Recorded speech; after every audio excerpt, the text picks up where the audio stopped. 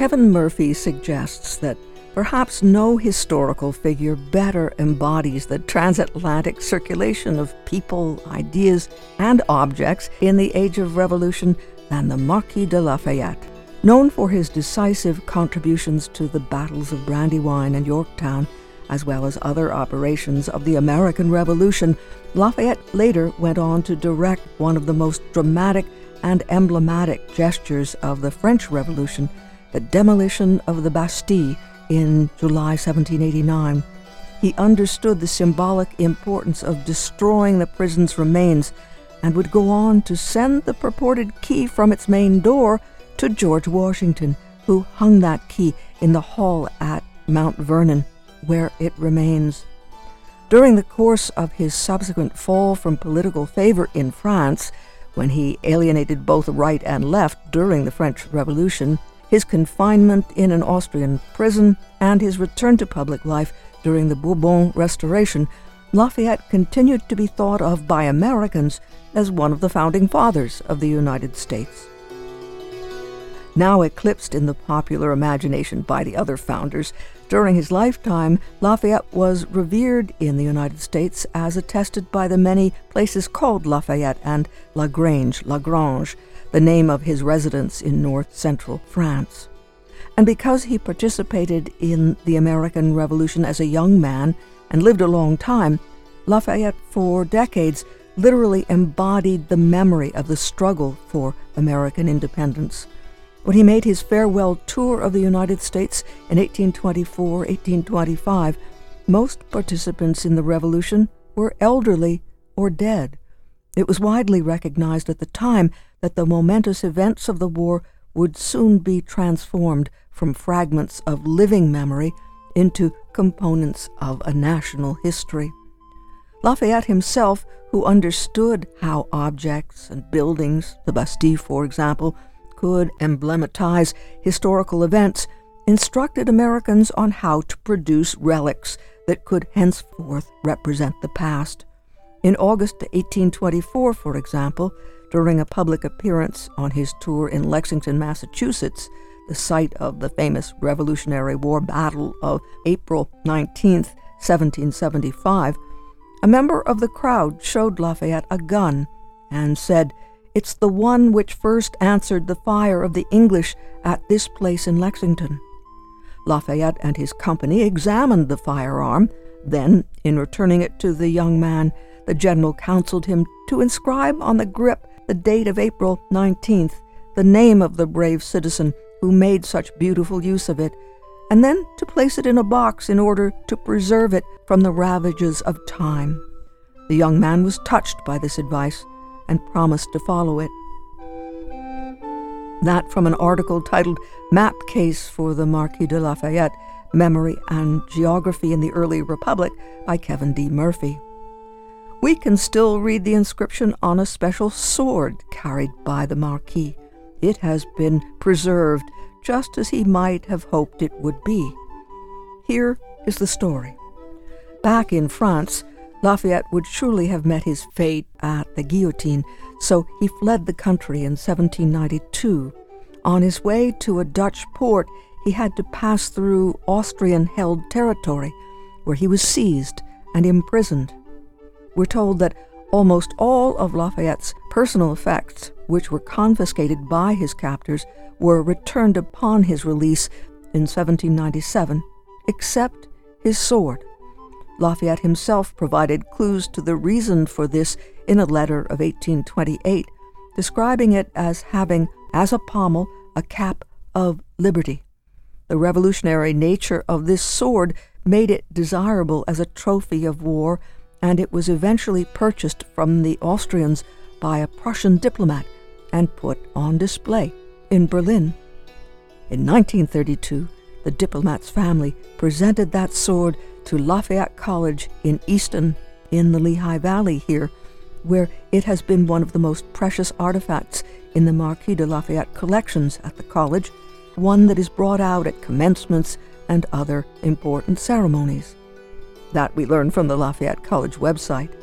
Maintained in its special collections, Lafayette College has the largest single repository of letters by Lafayette to Washington, from the earliest ones written from Valley Forge in 1777 to the 1790 letter by which Lafayette sends to Washington the key to the Bastille. To mark President's Day, we had a chance to speak with Thomas Lannon, Lafayette's Director of Special Collections and College Archives, about Lafayette and his letters. The Marquis de Lafayette was a French aristocrat and a military officer whose services were employed and used by the Americans during the American Revolutionary War. Ultimately, he befriended George Washington and commanded American troops in significant battles during the War for Independence and was sort of seen as an equal to Washington as a military figure, and was a hero of the American Revolution. He would later on play a similar role in the French Revolution, which was an equally insignificant revolution to the establishment of the Republic of France after the demise of the kings there. He was the hero of two worlds, is how people might refer to him. So the Marquis de Lafayette was the hero of the American Revolution and a hero of the French Revolution. He was young when he came to the States, wasn't he? He was absolutely young. Was he 17 when he arrived? And he was made a major general at the age of 19, so very much a youthful figure and a sort of young man compared to George Washington. And it's Lafayette's youth and Washington's age that historians sometimes ponder if Lafayette sort of played the role of an adopted son to George Washington. And the esteem in which he was held, the Marquis de Lafayette, suggests that naming a college after him would reflect that esteem. Yeah, as you know, in the United States, the name Lafayette appears in almost every state. There are Lafayette streets, there are colleges, there's Lafayette Park across from the White House. And in Pennsylvania, Lafayette College stands as a college named after Lafayette. And in the college charter, it says, "In memory and out of respect for the signal services rendered by General Lafayette in the great cause of freedom, the said college shall forever hereafter be known by the name of Lafayette College." It would be appropriate if there were benefactors who would make that connection and have a connection with the college. What was it that made it possible for Lafayette to have in its archives letters between Lafayette and Washington? The collection of Lafayette and Washington correspondence really all came at once. It was a gift of someone named Helen Fahnestock Hubbard. It's referred to as the Hubbard Collection, and it was donated in 1943. There's a little background that you might be interested in. Before the Hubbard acquisition in 1943, the letters were actually returned to Lafayette in France from George Washington's nephew.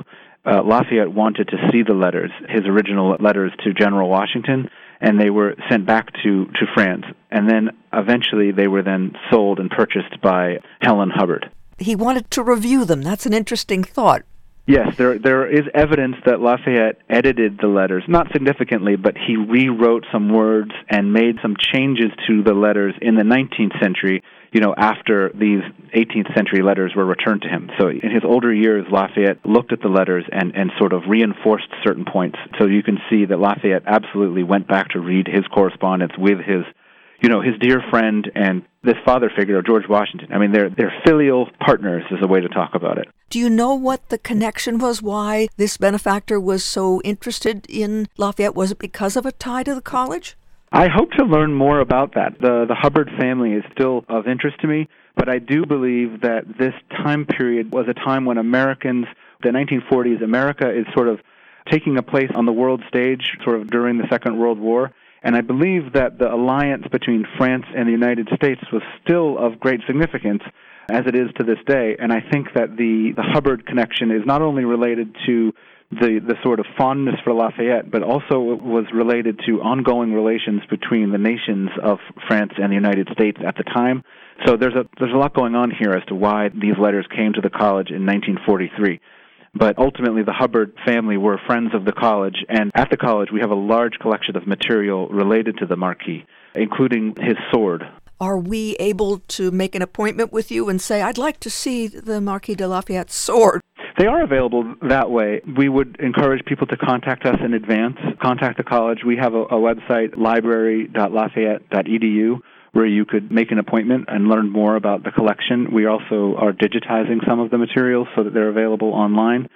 But absolutely, they are available to see. Another resource for those who are interested in this history, I would encourage people to go to the National Archives has a website called founders.archives.gov, where all these letters are transcribed and can be read at any time. But the actual original artifacts are here in Easton on the campus of Lafayette College. Now tell us, how many are there and what's the range of the content? We have about 200. I think there are 200 letters between Lafayette and Washington at the college. And the letters by the Marquis de Lafayette to Washington are the most plentiful of letters to the founders. The second most would be Thomas Jefferson, who received about 100 letters, and Ben Franklin, who received about 70 letters. So Washington and Lafayette were really in touch quite a bit. And we have the letters that date from about 1777, or their first encounter, through the Revolution and through the French Revolution till about the end of the 18th century. There are more letters and other repositories, that are out there, but the strength of the Lafayette collection at Lafayette College are the letters between Washington and Lafayette during the two revolutions. In these letters, were they trading ideas about things military? Yes, the letters they're a great subject for history. They include details of, the day-to-day strategy of the actual battles of the Revolution, but they also relate to international politics. Lafayette represented France, so his letters are really not just a letter from Lafayette, but a message that represents the nation of France. So while they are letters between two friends, they also are letters between two states, the American state that was struggling to achieve itself, and the French state under the kings at the time. How did these letters get delivered? Yeah, that's a great question. Each letter, it's not standard. Each letter traveled in a different way based on where Lafayette was himself and where Washington was. Lafayette would have given the letters to entrusted people who would be nearby to deliver the letters to Washington. It wasn't, say, through the post, but through connections that the letters traveled.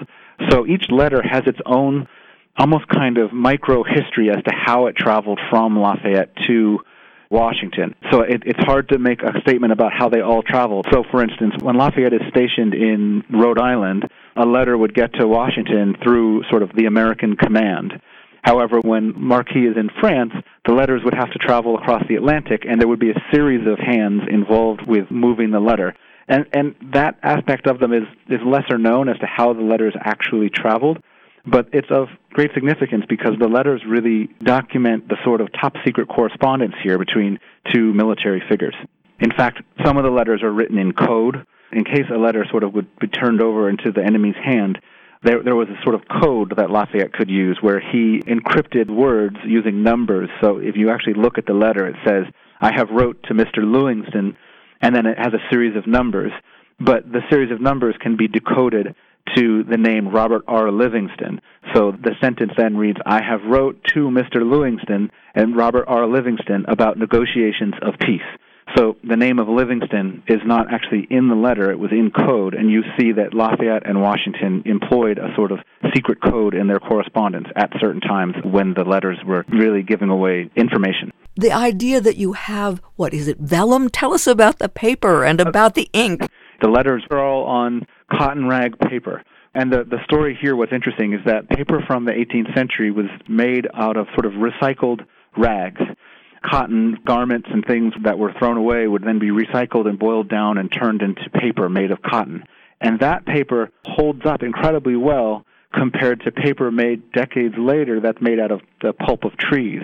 So, in the 19th century papers, they started making paper out of wooden tree pulp. And that paper gets very acidic and brittle. But the letters here between Washington and Lafayette remain on a sort of vibrant cotton sheet. So it's really exciting that this material has held up so well. And we also store it in a temperature and humidity-controlled vault where the material can be preserved for future generations. What about the handwriting? Are the letters written in a formal script?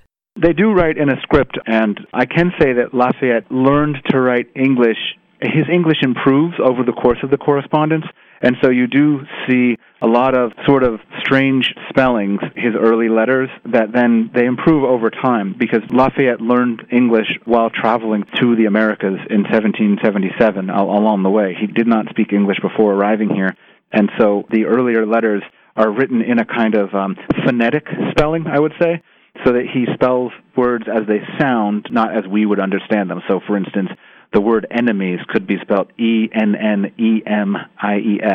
with two N's.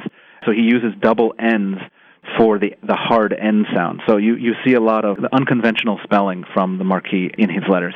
Any observations on his part that might surprise us? There's so many themes to talk about in these letters. One letter that might be interesting is at the conclusion of the Revolution in 1783, Lafayette writes to Washington about an idea to not abolish slavery, but to start a plantation or a farm where the enslaved workers would be paid. He writes, I'll read you the letter. He says, "Now, my dear General, that you are going to enjoy some ease and quiet, permit me to propose a plan to you which might become greatly beneficial to the black part of mankind. Let us unite in purchasing a small estate where we may try the experiment to free the Negroes and use them only as tenants. Such an example as yours might render it a general practice, and if we succeed in America, I will cheerfully devote a part of my time to render the method fashionable in the West Indies. If it be a wild scheme, I had rather be mad that way than be the thought wise on the other tack." What Lafayette is saying is, let's end slavery, and Washington does not necessarily respond favorably. That's an important letter here. It's one of the surprises, maybe, is that Lafayette, at the conclusion of the Revolution, doesn't see the work as being done and wants to try to figure out ways to rid the world of slavery. Do scholars then come to you? Is Lafayette someone the historians are still examining? I think so. I mean, Lafayette is of such significance that any book written about this time period likely has a sort of index point about Lafayette. But I think that modern scholars might be thinking about the context or cultures or time period differently than previous scholars where they wrote about history through single individuals. So the idea that history can be told through one person and one person's life is one way of seeing history, but I think contemporary scholars might be interested in these letters for the context and culture that they document and not simply the character of Lafayette. But there are new biographies about Lafayette that are continuing to come out. Thomas Lannon, the Director of Special Collections and College Archives at Lafayette College in Easton, Pennsylvania, speaking with us about the Marquis and about the collection of letters in the college archives. For more information on the web, archives.lafayette.edu, LAFAYETTE, archives.lafayette.edu. Again, Lafayette College, with the largest single repository of letters by the Marquis de Lafayette to George Washington, from the earliest ones written from Valley Forge in 1777 to the 1790 letter by which Lafayette sends to Washington the key to the Bastille.